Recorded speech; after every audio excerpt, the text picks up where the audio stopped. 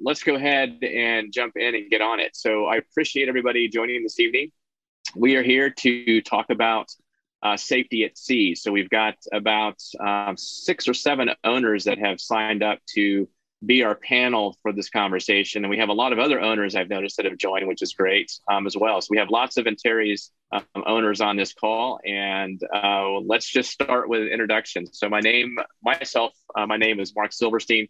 I am an Antares owner. I am on field trip, and I am based in Malaysia at the moment, trying to get back to the U.S. as soon as we possibly can. So that's our plan at this moment. Let's continue to go around. Jason, you want to go ahead and do a quick intro? Where are you located and all that? Well, I feel a little bit like a college guy that hangs out at high school, after, in kind of an uncomfortable way. So I apologize. I do not own an Antares anymore, but clearly I have some small love for the boat. I live currently in St. Pete, and I'll be heading back to New York soon. Thank you, Jason. I appreciate it. Let's see if do we have Russell? Russell, are you online? I don't see Russell online yet. Gord, introductions? Yes, please. I'm Canadian from just north of Toronto. Similar to Jason, former owner. My wife Debbie and I sailed for 5 years on Bella Luna.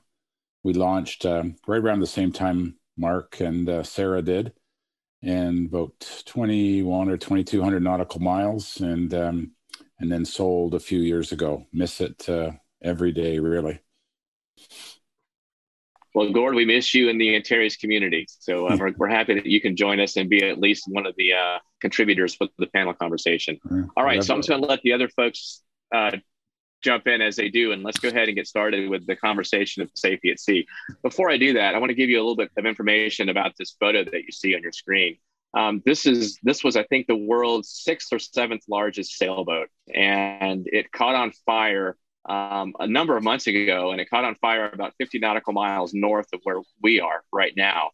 I had the opportunity 3 weeks ago when I was up in Langkawi on my boat with some friends to actually dive this wreck.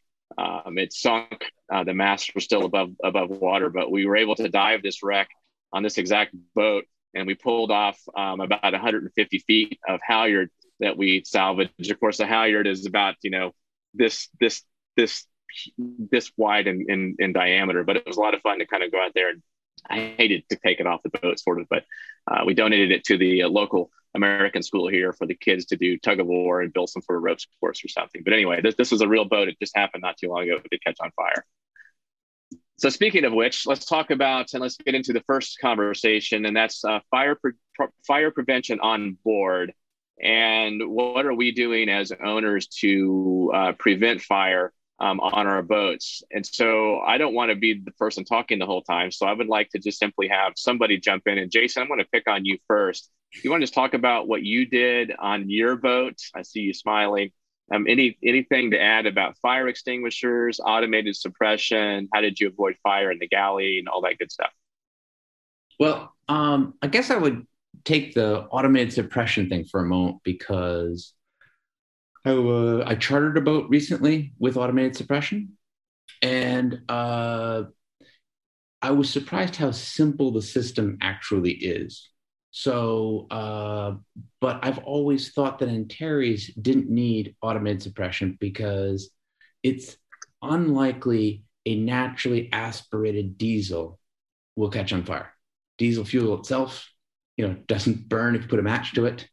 And you don't have like a super hot turbocharger lying around. So I wasn't very concerned about fire from the engine bay. I was super paranoid about LPG fire, even though the boat is really well set up and has a great drain, but I would check to make sure that drain was still open, or not open, but not something like a fender hadn't gotten on top of it or kinked the line. And that was about it for fire prevention, besides owning the obvious stuff like a fire blanket and having tons of fire alarms and the fire extinguisher alphabet soup. Yeah. Okay, thanks. Does anybody else have anything else to add about fire prevention on your boat? I mean, for us, my biggest fear is LP fire or some sort of fire in the galley, whether it be LP gas or oil.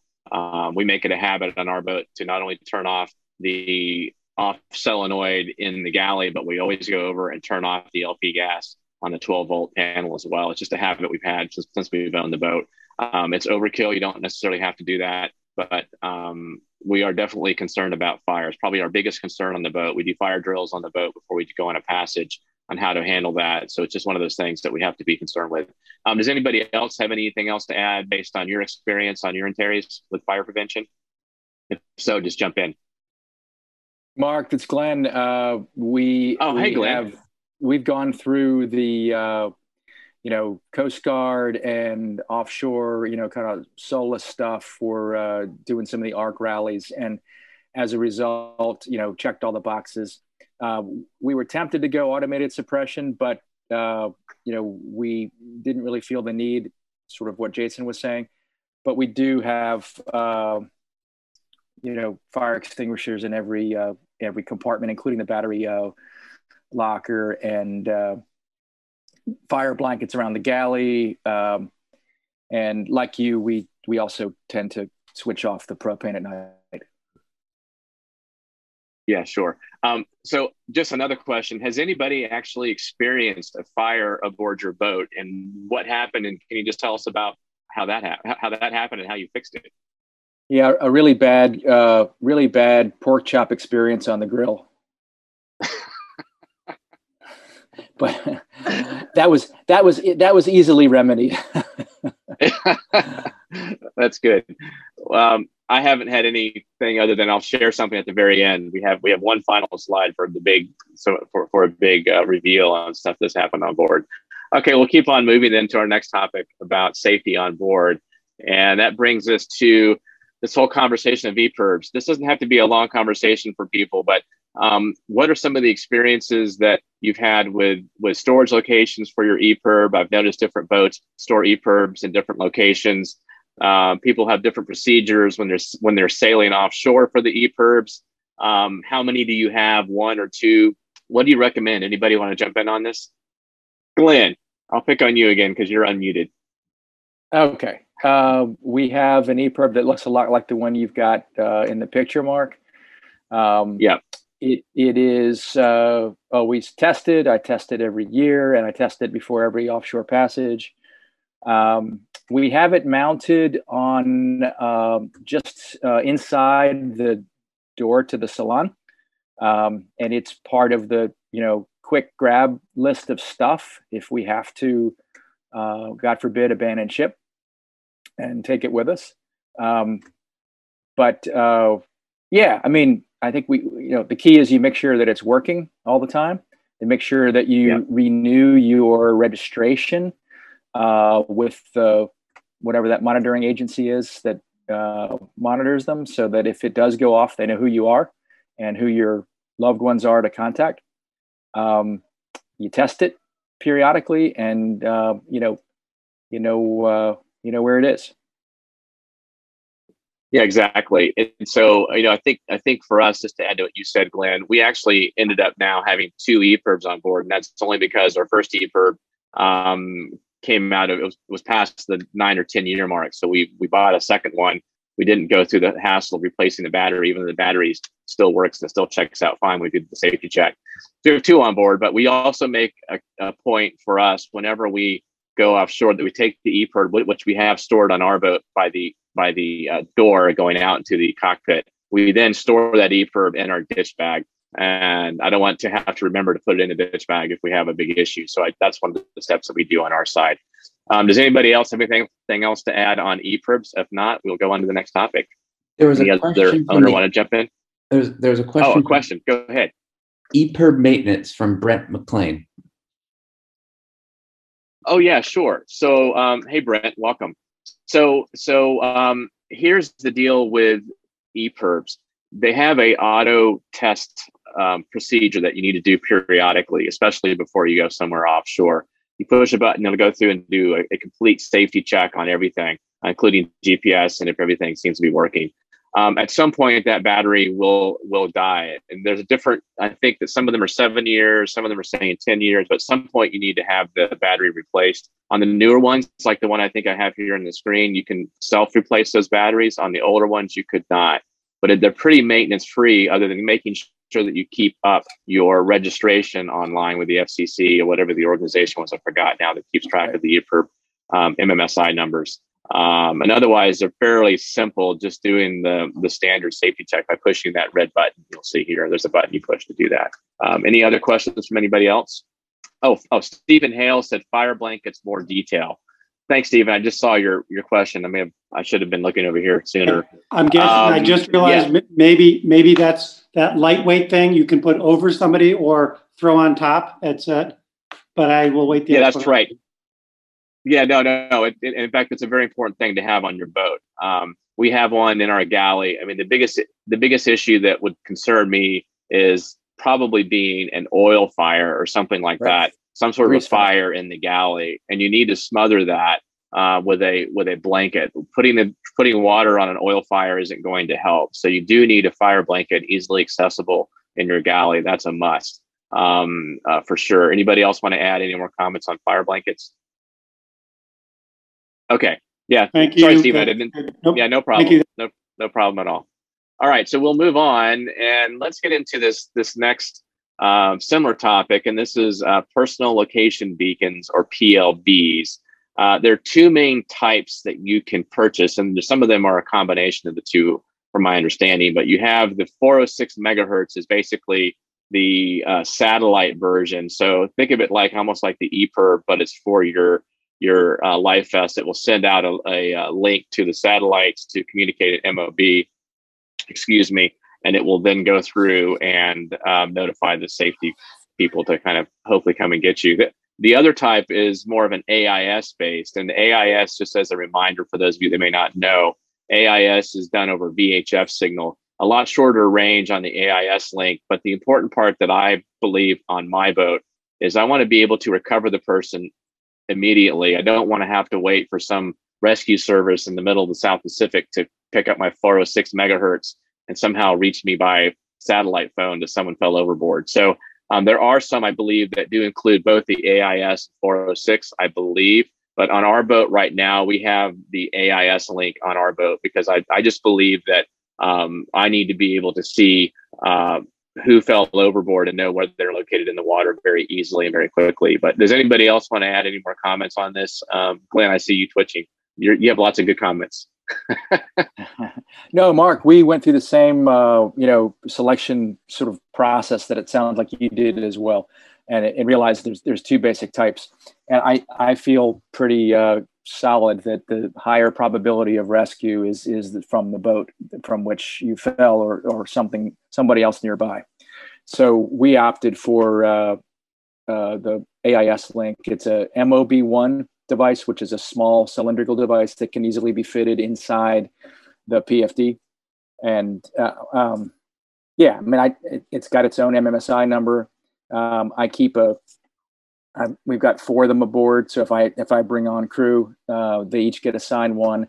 I write it down so I know, which crew has which vest with which MMSI number if ever goes off. So, and I test them, before every long passage. Yeah, that's true, because you still, just like you do with the other devices, you need to test these that are battery operated. So it's an important part of the whole process. Which ties into the next question, which Jason asked me to include in here, and I'm glad that I did, is what happens when someone actually falls over with a PLB? How does it happen? How do you recover somebody? Well, first of all, to Jason's point, Jason, you know what? Why don't you talk about this, because this was your idea to include this in this conversation this afternoon. Sure. So my point was, Larry, that annoying guest falls off the boat, and you got to go find him. But for many people, that would be the first time they'll see the AIS go off. So what's happened, to go really specific, he's wearing his vest. It auto-inflated because he fell in the water. And the AIS sometimes are automatic or sometimes semi-automatic. You may still have to flip up the antenna. So effectively now his life vest is placing a VHF call to any boat that's around. And the most likely boat to catch that call is going to be your boat. But the way your boat interacts with an AIS call, it's not standard across all boats. And so it's very important that you practice that. You know, I was in Grenada, was on land, and I just opened up the antenna and did a full-on AIS call, knowing that I was only triggering a bunch of boats in the boatyard. But now I could see on my chart plotter what it looked like. And I took a screenshot of that. And from that, and I knew what the tones were. And from that, then every time I had crew come on board, I would describe, hey, if you see this, this is bad news. It means we've lost one of the crew. And who needs that most is probably yourself, because you're hoping your crew will pick you up when you fall off. There's a third technology that we didn't cover, which I don't like, which are called tags. And so instead of doing a call, it's a proprietary system just for the boat.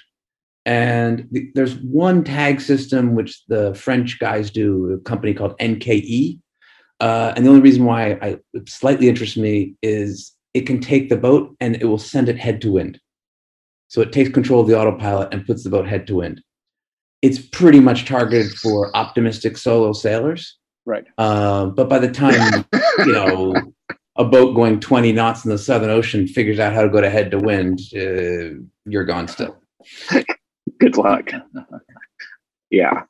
But like anything else, this is just technology that is designed to help in the worst case scenario that you forgot to clip in. I mean, they're really, with few exceptions, should there be any reason that you should fall overboard on your boat, unless you're just not, putting into place your own safety procedures that you have. So for example, when we have certain sea conditions on our boat, everybody's required to clip in. Kids are not allowed to leave the cockpit.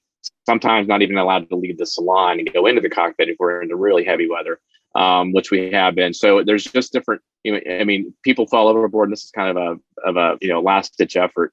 But just to tie into this, when we were sailing north from New Zealand to Fiji, it was blowing pretty strong 30 plus knots of wind from behind us. We were heading north.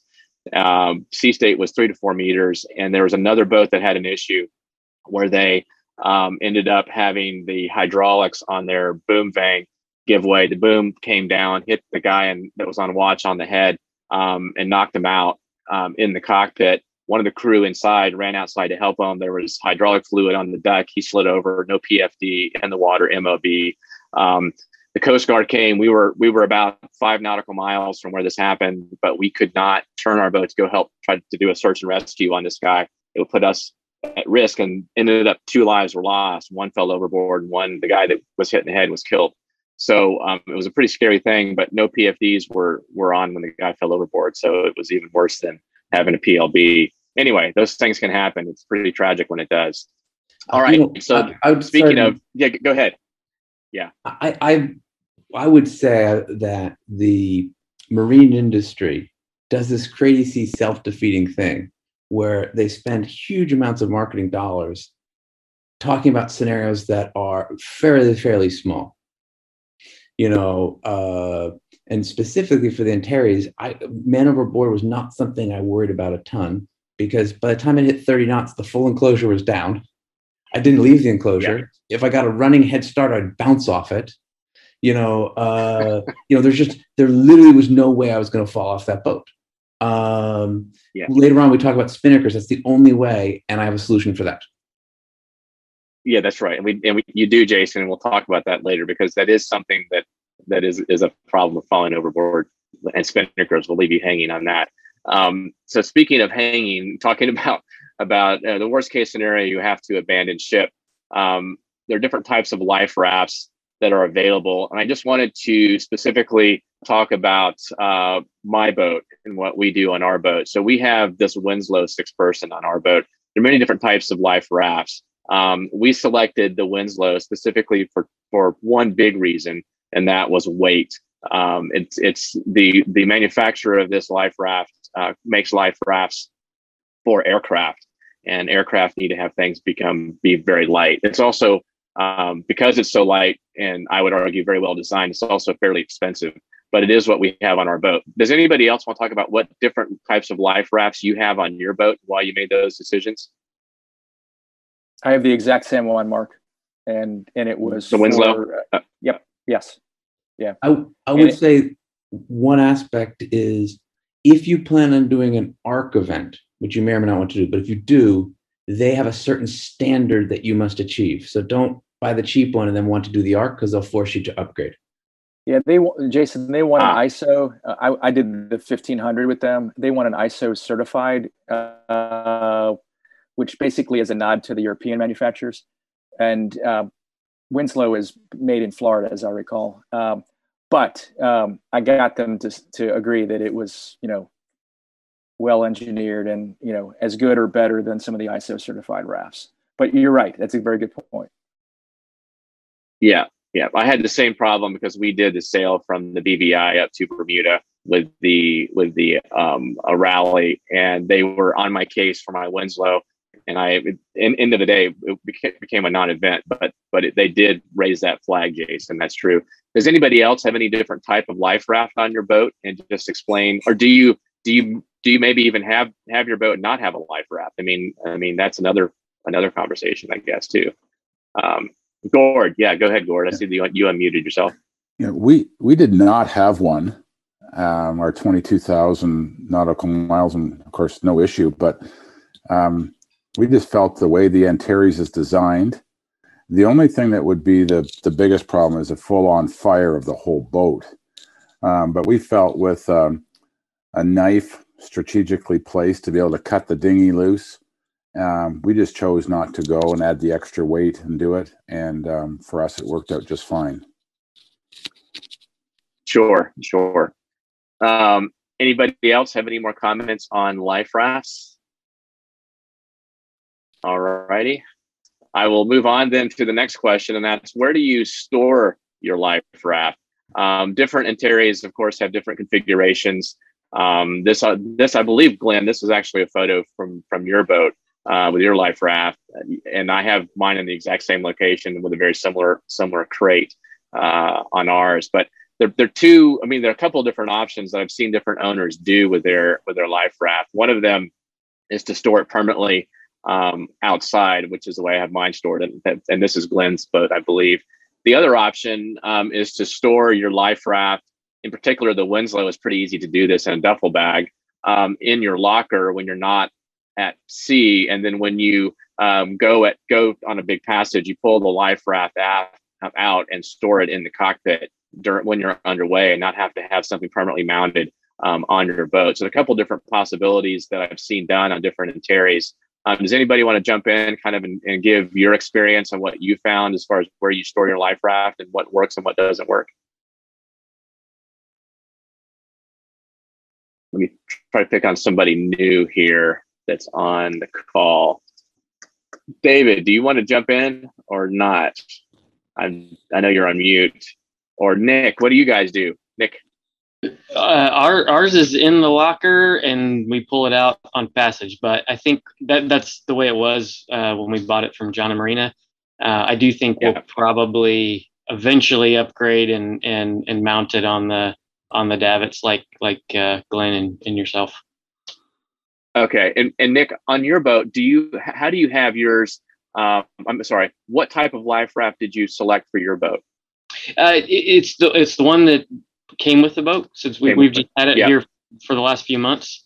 I believe it's a Winslow as well, actually, a 6-person, and it's in the duffel, and it's in the cockpit locker, cockpit floor locker. Okay, you can pull it out when we go on passage ship.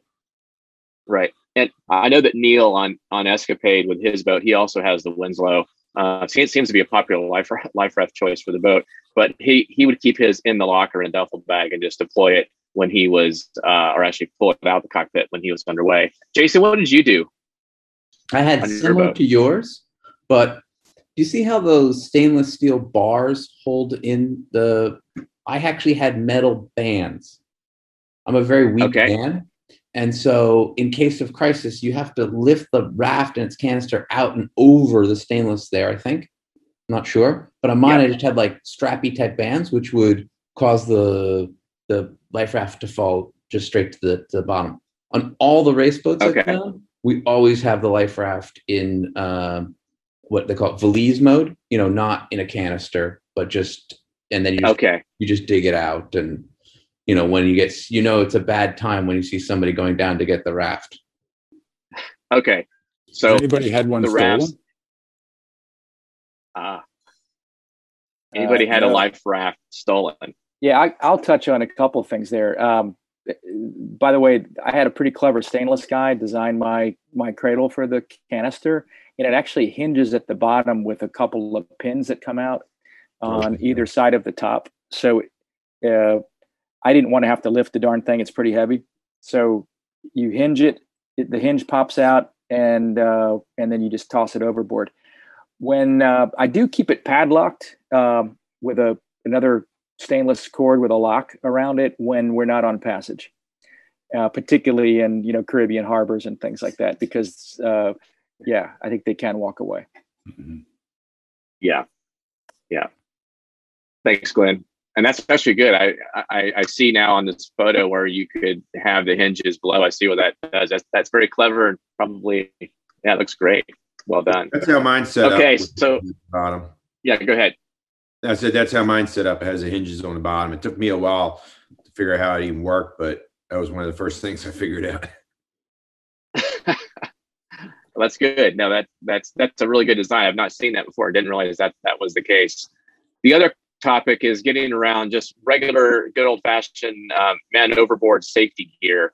This is actually a photo of my boat over here with an MOB pole, which I don't have on my boat anymore. But that was a requirement at that point when I was in the BVI sailing up to Bermuda, doing it with the ARC. I was required to have an MOB pole on my boat as part of that whole process with a light and all that. And then, of course, you have the life sling, which is another device that's really used to be able to fairly easily recover somebody if they're in the water. You would simply deploy the life sling. It's attached to a very long floating line and a life vest or life ring. And that ring someone would hold on to as you take the boat and you circle the boat around them. They can grab a hold of that, at least have some sort of a flotation device while you do a recovery. Anybody want to add any more comments on just an MOB pole? Do you have one? Do you use the smaller, more automatic, rapidly deployable? I think it's called a Dan buoy or something like that. Just curious I see Jason shaking your head. Jason, give us some thoughts. I was a big fan of the Dan buoy, mostly for optical reasons. It's just really small. I stored it right next to the helm in the line bag, so it got protected. And if anybody ever fell off the boat, you just grab this bag and you throw it at them. And basically what inflates is almost like a pool toy with a big flag. So they can, hug the pool toy and the big flag's there. The second thing, life sling was originally created for monohull guys in the IOR days when the sterns were very tough to board the boat, and you detach them, systems like that off the boom to get like a 200-pound guy who's got 50 pounds of water on him back on board.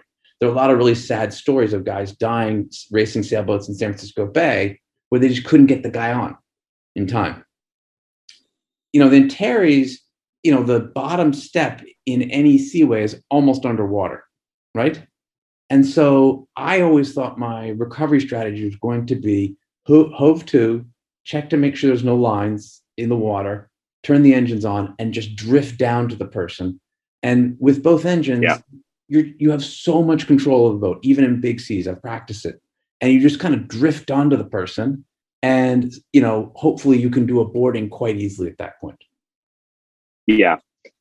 That's something that we've never tried to do on our boat. Is to do an actual recovery. We do lots of MOB drills whenever we go on a big passage, but we have never done a drill on the recovery side because my thinking was similar to yours, Jason, that we would just use that back stern step to get them on board. Of course, that assumes that they're conscious. Number one, and so that's a whole other issue if they're not. Anybody else want to add any more insight on MOB safety gear? If not, we'll keep moving. We have quite a few more slides to go through. So just a quick question, Jason. What was that first thing you mentioned that you keep by the helm in in the rope bag? It's called a Dan buoy. It's an auto-inflatable device. Okay, thank you. Yeah, we have one as well. It's a canister hydrostatic inflation type of device that acts as a as Mark's pole and horseshoe in one, but it's sort of self-inflating. Yeah, and it looks a lot better. It's small. Yeah. That's fairly painful, frankly. Okay, so then kind of going back to this whole man overboard stuff, but the whole idea is never to fall overboard to begin with. So I actually pulled this example here from the American Sailing Association on how to quote unquote properly rig a catamaran. Now this is not reality on most catamarans. I'm not sure who drew this, but you don't really have going across the top of your deck like this, your jack lines. You could never walk on deck. You'd have to be ducking underneath the jack line coming down this direction. But anyway, that's what they drew. I thought I would just show you what we do on our boat and how we rig our jack lines. And just for those of you that may be new to the term jack line, a jack line is a very flat, high strength nylon line, if you will, or webbing actually, that you would use your clip in on your PFD to clip in so you don't fall overboard. Or if you fell overboard, you'd at least be dangling, I guess, which is probably better than being left behind. And then you would use that to clip in as you go forward. And so in certain sea conditions, it's a requirement on our boat to clip in. Other sea conditions, it's not. So it really depends. But basically on our boat, if you can see over here, we would run our jack line from the very stern cleat to the mid cleat, then all the way to the bow. And so it goes at a different angle than what this ASA example shows. And you can see it here in this photo. My jack lines are lashed onto both of the midship cleats, and then goes forward and lashed up near the furler, and then goes back on the other side. So I can easily maneuver myself going forward and be clipped in at all times. Anybody else want to add any more comments on how you have done your jack lines, or if you even use them on your boat? We use them, Mark, on Mira. I rig them very similar to yours, and they're not just for emergency. We use the Wishard tethers that have a little spring, and there's 2 clips on it. So as you move from one to the next, you can make sure that you are always clipped on at least one clip. But when you're offshore, we got in the habit of doing sort of a daily deck walk to just check the rig, and so your jack line is used not just for tough situations, but in daily routine in our case. Yeah, that's good. That's actually probably a good procedure to have in place, because we are probably not that consistent when it comes to doing our rig checks. Sarah has a very good eye for small details, and she will definitely ring the bell even if I'm asleep to have me come out and look at something that might be amiss, which is fine. It's good to have that yin and yang on board. Anybody else? Anything else on jack lines? All right. See you laughing, Jason. Let's talk now about ditch bags.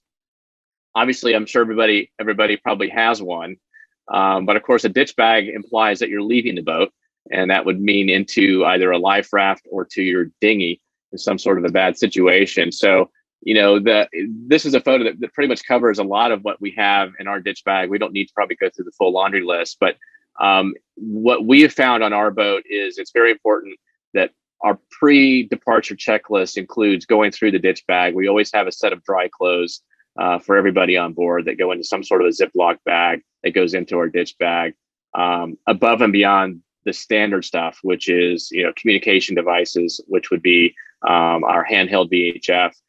We also have a Pelican case that we have to put our iPhones in. We put our Iridium Go in.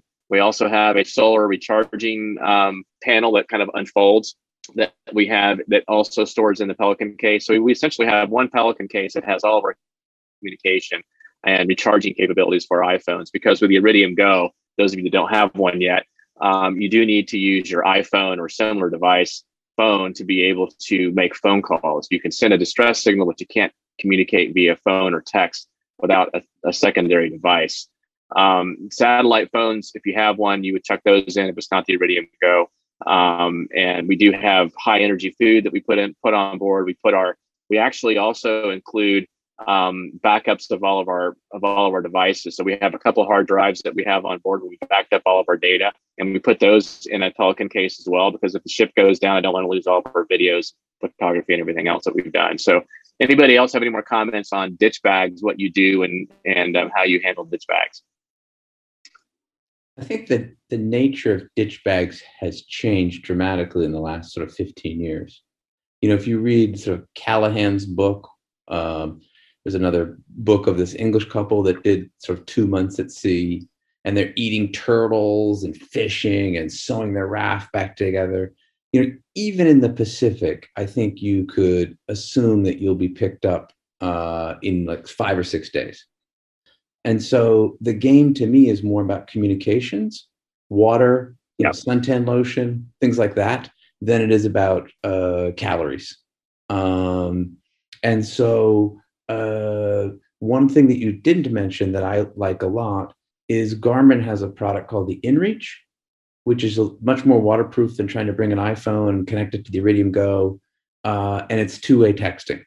And so, it's another subscription, so that kind of stinks, but it's something that I have on my boat.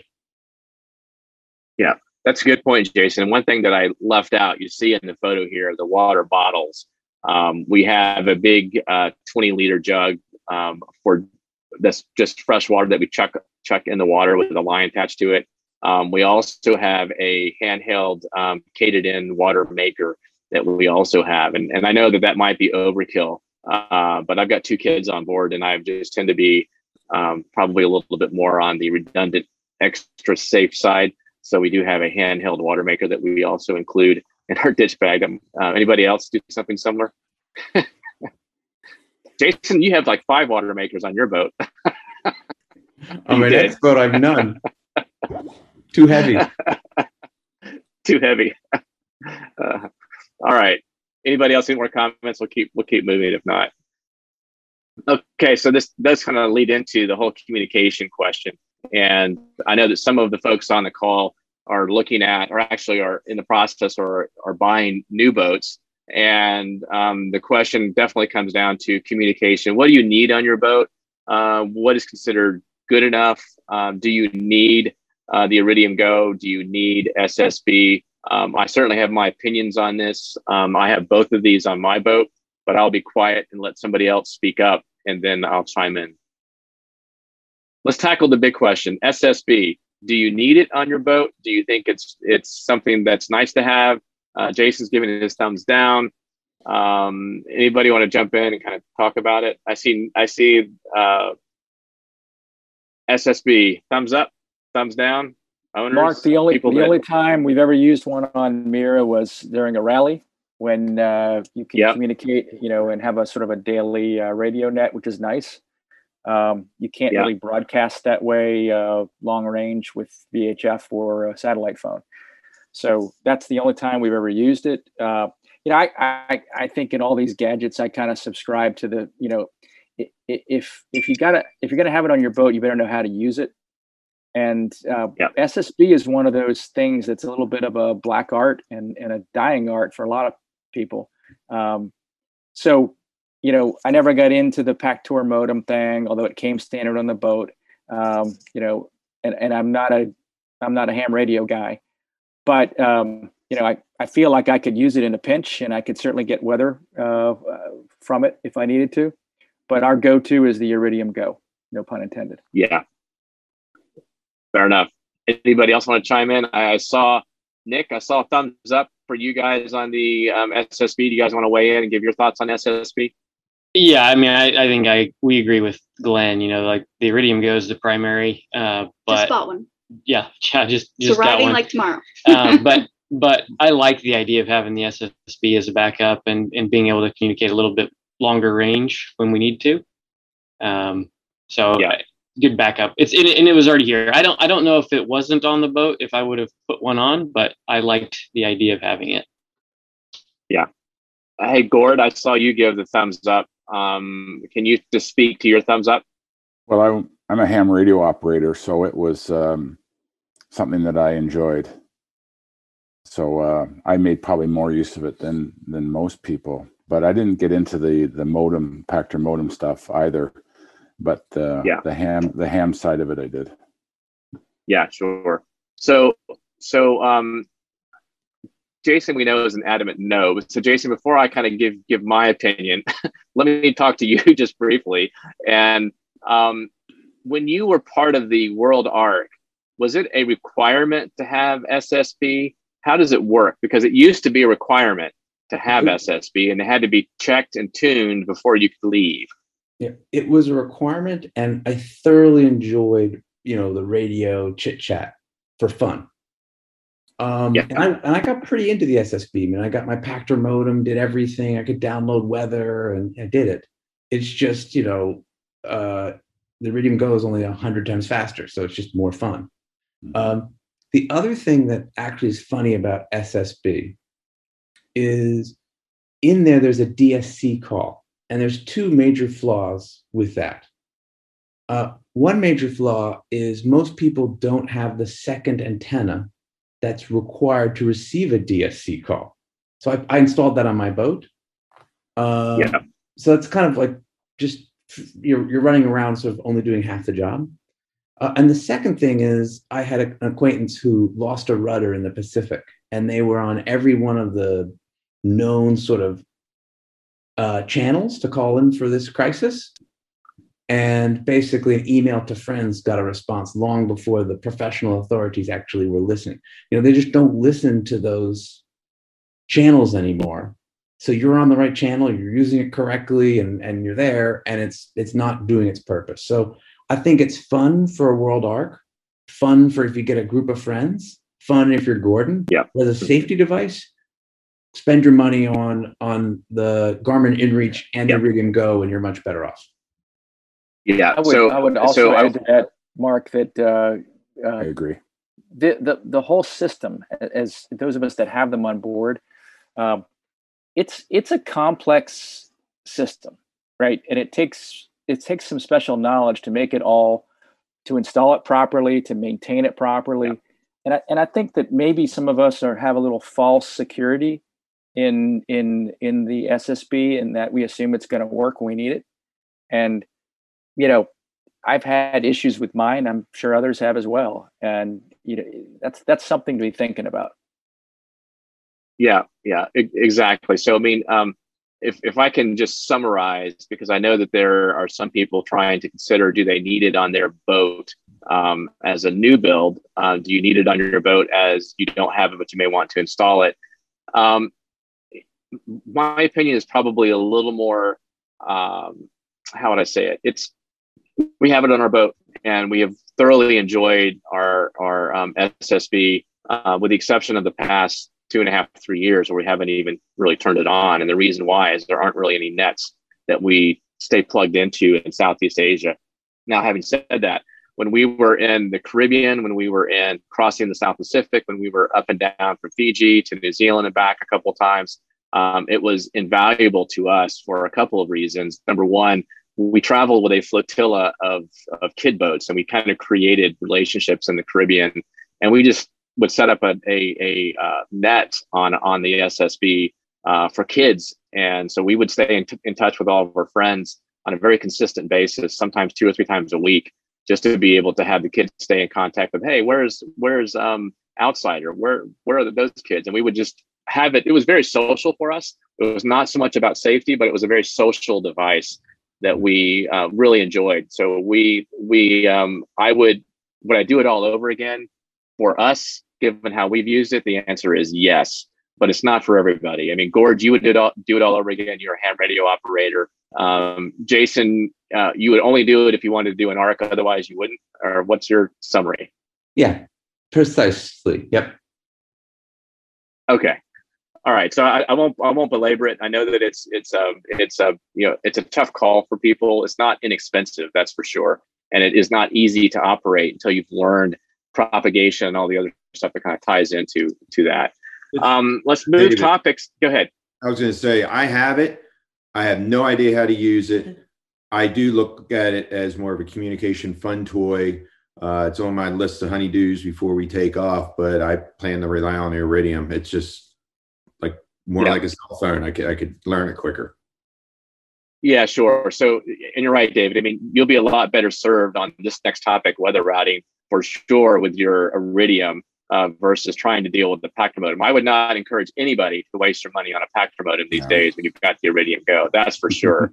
Do not waste your money on that. I mean, I used the Pactor modem a lot when we first got our boat, but I've got two other satellite devices. I have the V3, which is high-speed internet, and I've got the Iridium Go. The Pactor modem is just, it was a stupid purchase on my side, frankly. But anyway, didn't need it. Okay, so let's talk about weather routing and how you manage it on your boat. And really, I put it into two different categories. I'm using PredictWind as an example because I'm a huge believer in their product. It's not free; it's worth every penny, in my opinion, if you're out sailing. And then also a personal weather router, and when to use, in particular, a personal weather router if you use one at all. We have on our boat used both scenarios, and some of them in tandem. And the only time that we've ever really used weather routing is when we were sailing in what I would call fairly tricky conditions that I knew could be tricky. And that the biggest passage that comes to mind is sailing from Fiji to New Zealand and back. You can get some really strong lows that come through that can be very problematic, and being able to route around that with a professional router, I think is worth the expense. I've done that a couple different times in the past. But does anybody else want to kind of weigh in on what you use for weather routing and what has been good or not so good in your experience? Jason, we had this conversation just before everybody jumped in some ways. Do you want to just kind of summarize our conversation? Well, I'll talk about weather routers for a bit. I've used them a ton. And I basically use them because they're about, $100 a pop. It varies, but somewhere in there. I've used WRI, which has a very slick PDF they mail you. I've used, there's a famous one from the Volvo Ocean Race, which I used off the coast of Brazil. Commanders. Commanders, yeah. And then the guy in Florida, whatever. And then for Chris Parker. And then for the Bermuda race, we obviously hire a router for that as well. So I've used them because I love weather. So I enjoy their view in that discussion because that's part of the passage enjoyment for me. And then I've used them, just like you said, when there's a tricky passage, my confidence level is low, whatever. It's like having another adult on board to say, you're not going to die on this passage. You might be uncomfortable on the third day. This might happen, but you're not going to die. You're not going out into the hurricane. So for $100, that didn't seem like a lot of money if my confidence was low. And then sometimes my confidence was high, and I still would use it because I was interested in that discussion. So I encourage them. The cost isn't huge, and it's especially good for your first year or two as you're getting more into it. The worst weather router is hanging out on the dock, because I guarantee you, if you're about to leave on a passage, you're going to run into some numbnut who hasn't even left the harbor in 100 years, who's going to tell you you're going to die if you go tomorrow. And they're going to get your wife just at the time that she's most stressed, or get you when you're most stressed, or who knows what. So we just basically would never, ever listen to people on weather. That was just something. I mean, I listened to my friend's buddy. She's a professional meteorologist. And other than that, basically, I'm going when I'm going. Yeah. Anybody else? It's so true, though, Jason. I mean, go ahead. I was saying we're having this debate right now. He wants to hire Chris Parker, and I just wanted to use PredictWind. So we're debating. Yeah, I mean, if you haven't done a lot of weather routing already, then it certainly doesn't hurt to have a backup. But I'll let you guys debate. I won't get in the middle of that one. I will tell you, just to reemphasize what Jason said. I know when to stand down. When we were leaving Langkawi 3 weeks ago to sail back down here to Penang, mind you, it's only a 50 nautical mile passage. There was a weather alert out by the Coast Guard on rough seas and strong wind, and I was checking out, and there's another sailor, probably hasn't left his anchorage in years. He said, "Are you leaving today?" And I was like, "Yeah." And he said, "Oh man, it's really dangerous though. Have you seen the alerts?"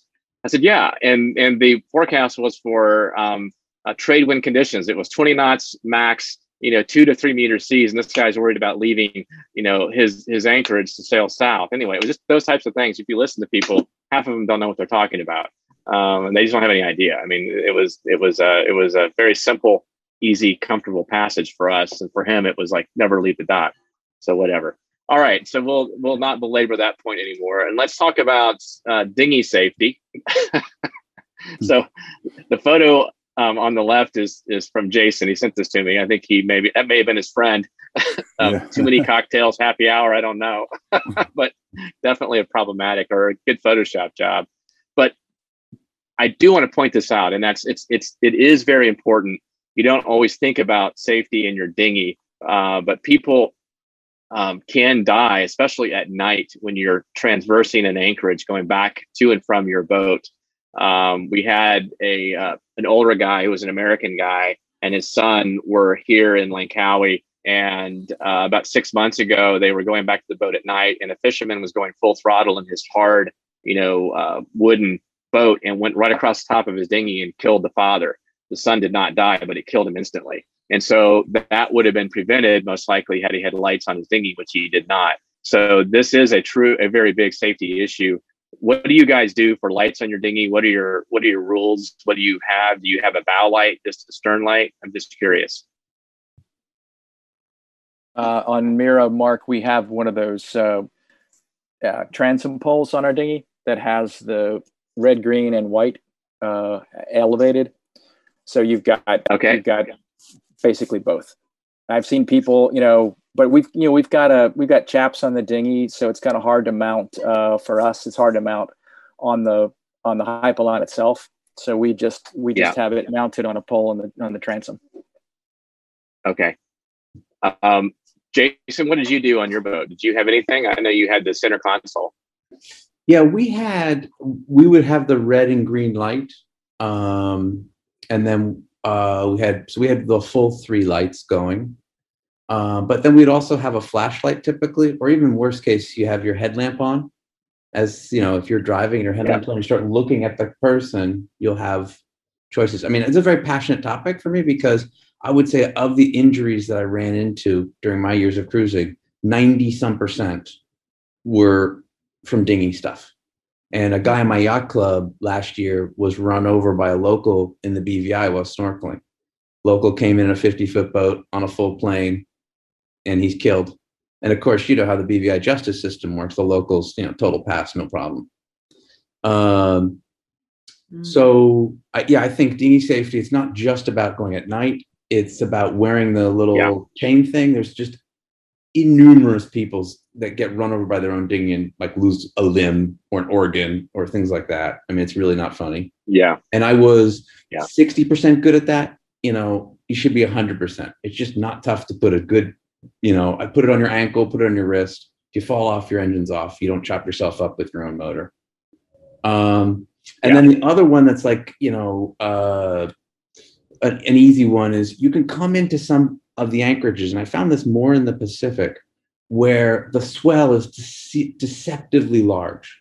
So it's blowing 3 knots, and it looks like there's nothing, deceptively small. It looks like there's nothing going on, and you're just coming in, you're having a laugh with your crew and figuring who's going to get wet flip-flops. And before you know it, it's because it's got, big swell there, it just takes your dinghy and flips it over. And so you need to kind of, like, if you haven't beached there before, do a little reconnaissance, see if you can see that little white line. You don't need to come in through the surf. There's other solutions than that. So just being like, you're spending all this time being very smart on your 44-foot boat. But when you get on your more dangerous 11-foot boat, you're like, oh, it's all laughs. Let's have the drunk 12-year-old steer. That probably isn't great parenting. Drunk 12-year-old's fine. Jason, not steering. We had that same swamping experience with our dinghy, and I have 2 cell phones that paid the price. Were you wearing your cutoff thing? No. It was in the surf.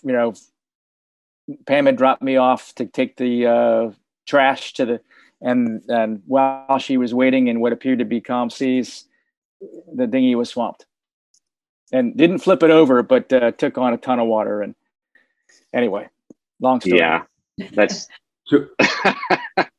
Going back to the lights, we have our suction cup lights. One sits on the motor, the other one sits on the front. My problem is that white light is so bright, I get night blind. I can't see anything in front of the boat. I'm constantly like this, or I stick her in front of it. Yeah. Are there solutions, or is there a better way of doing it? I mean, you got to have it 360 on that light, I'm sure, and don't know. Yeah. So I mean, the solution that we have on our boat is we have a stern, just a white light. I don't have port or starboard. I just have a stern light that's mounted on top of my dinghy engine housing that goes up high enough where people can have as close to a 360 as possible. And I don't have any light in my eyes. Come to think of it, yeah, that's the one that's blinding me. I can't, because it's coming behind. I can't see. I was thinking it was in the front. Really? I'm learning, but yeah, I don't know if it's wrong. No, that's okay. I don't know, because it doesn't need to be 360. The white light does not need to be 360. That's correct, Gordon. Yeah, well, it just has to be 180 at the back. No, all right. Yeah, Pardon me? That's true. Yeah, no, you're right. So for proper navigation, that's correct. Mine is just simply a 360 waterproof light that I have. It actually is a kayak light that we have mounted on ours. And it's 360 only because I want people to see from the front. I understand you don't need it, but I don't have a port and starboard light. And I want someone to see me coming right at me, not just from behind or from the sides. Very good. Yeah, you're right. You could take some tape. And I'm going to tape it up. Yeah. I'm going to tape it up. And very cool. If you've got the red, if he's got the red and the green on the front, then he just has 180 at the back, and that would eliminate the that will fix the that night problem. vision issue. Yeah, cool. That's what I did on mine. Yeah, that's a really good idea. Hadn't even thought about that. You guys are so smart. All right. Let's talk about snuffing spinnakers and what you don't want to have happen when you're underway. We all have our stories. If you have something like this, Jason, I'm sure has his. He seems to be pretty keen on this idea. Jason, you want to just weigh in on this? This was your idea to include this. So during the World Arc, there was a catamaran who they were taking down the chute and they were operating the snuffer. And when you do a poor snuffing job, which can happen at times, what happens is the line that you're pulling down on gets incredibly loaded up. And your brain is not very smart. It's still got a little bit of original 8 brain. And it stays attached to the line no matter what happens.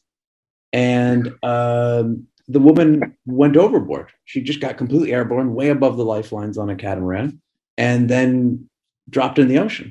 And it was night. And it was not that windy. It was high teens. And another Antares owner who I won't name, but who is almost as big as Gord, he also went airborne on his Antares. Same technique. He's pulling down this line. He's got it. And so if instead you lead that line from the snuffer down to a snatch block that's on deck, when it starts to pull, it pulls you down to the deck level, and instinctively you'll step on it with your foot or whatever, and you won't go airborne. And so it's basically the only way I could see somebody falling off two fish was in a spinnaker maneuver.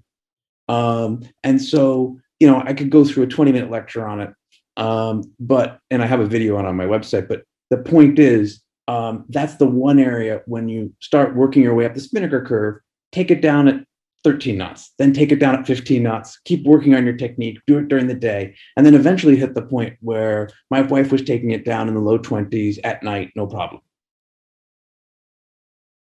Yeah, impressive. So you mean Gail would snuff it in the 20s? That's no problem. Wow.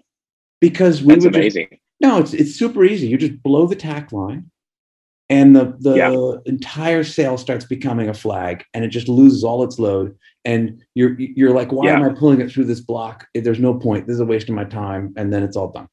Yeah. Good. Well, that's good. Thanks, Jason, for that, because that's definitely an issue. I have not been airborne myself, but I've been close in stuffing ours. So it was tricky. Anybody else? Anything else? Okay. We will continue on. We are right on the hour, so we're pretty much on schedule. worst experience, safety consideration, whatever you've had happen while you've been on your boat. Can you guys just jump in and share your scariest, worst experience? Who wants to go first? Go ahead, Glenn. Yeah, I'm thinking, Mark. Okay. We thankfully, and I'm knocking on this nice wood in my Antares right now. We've never had a really scary sort of safety related experience. We've been in some very heavy seas.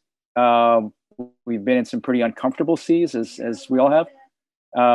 But I never once felt that I wasn't safe. And I reminded that to Pam often. We're safe, but we may not be comfortable, but we're safe. And it's a great boat for being in tough conditions. So I just have I thought about this. What would I say? And safe. Nothing safe. to report, sir. That's good. Yeah. No, that's good. That's good to hear. Anybody else have any experience to share? I see some smiles. We had a bad one last year. You got to realize I bought this thing with very little sailing experience. I think maybe 6 months on a sail time fractional owner on a 25-foot hunter. So I didn't know how to sail the bagatelle.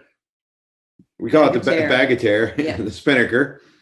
I had our friend Russell taught me how to put it up because I figured I know how to bring down a sail. You point into the wind.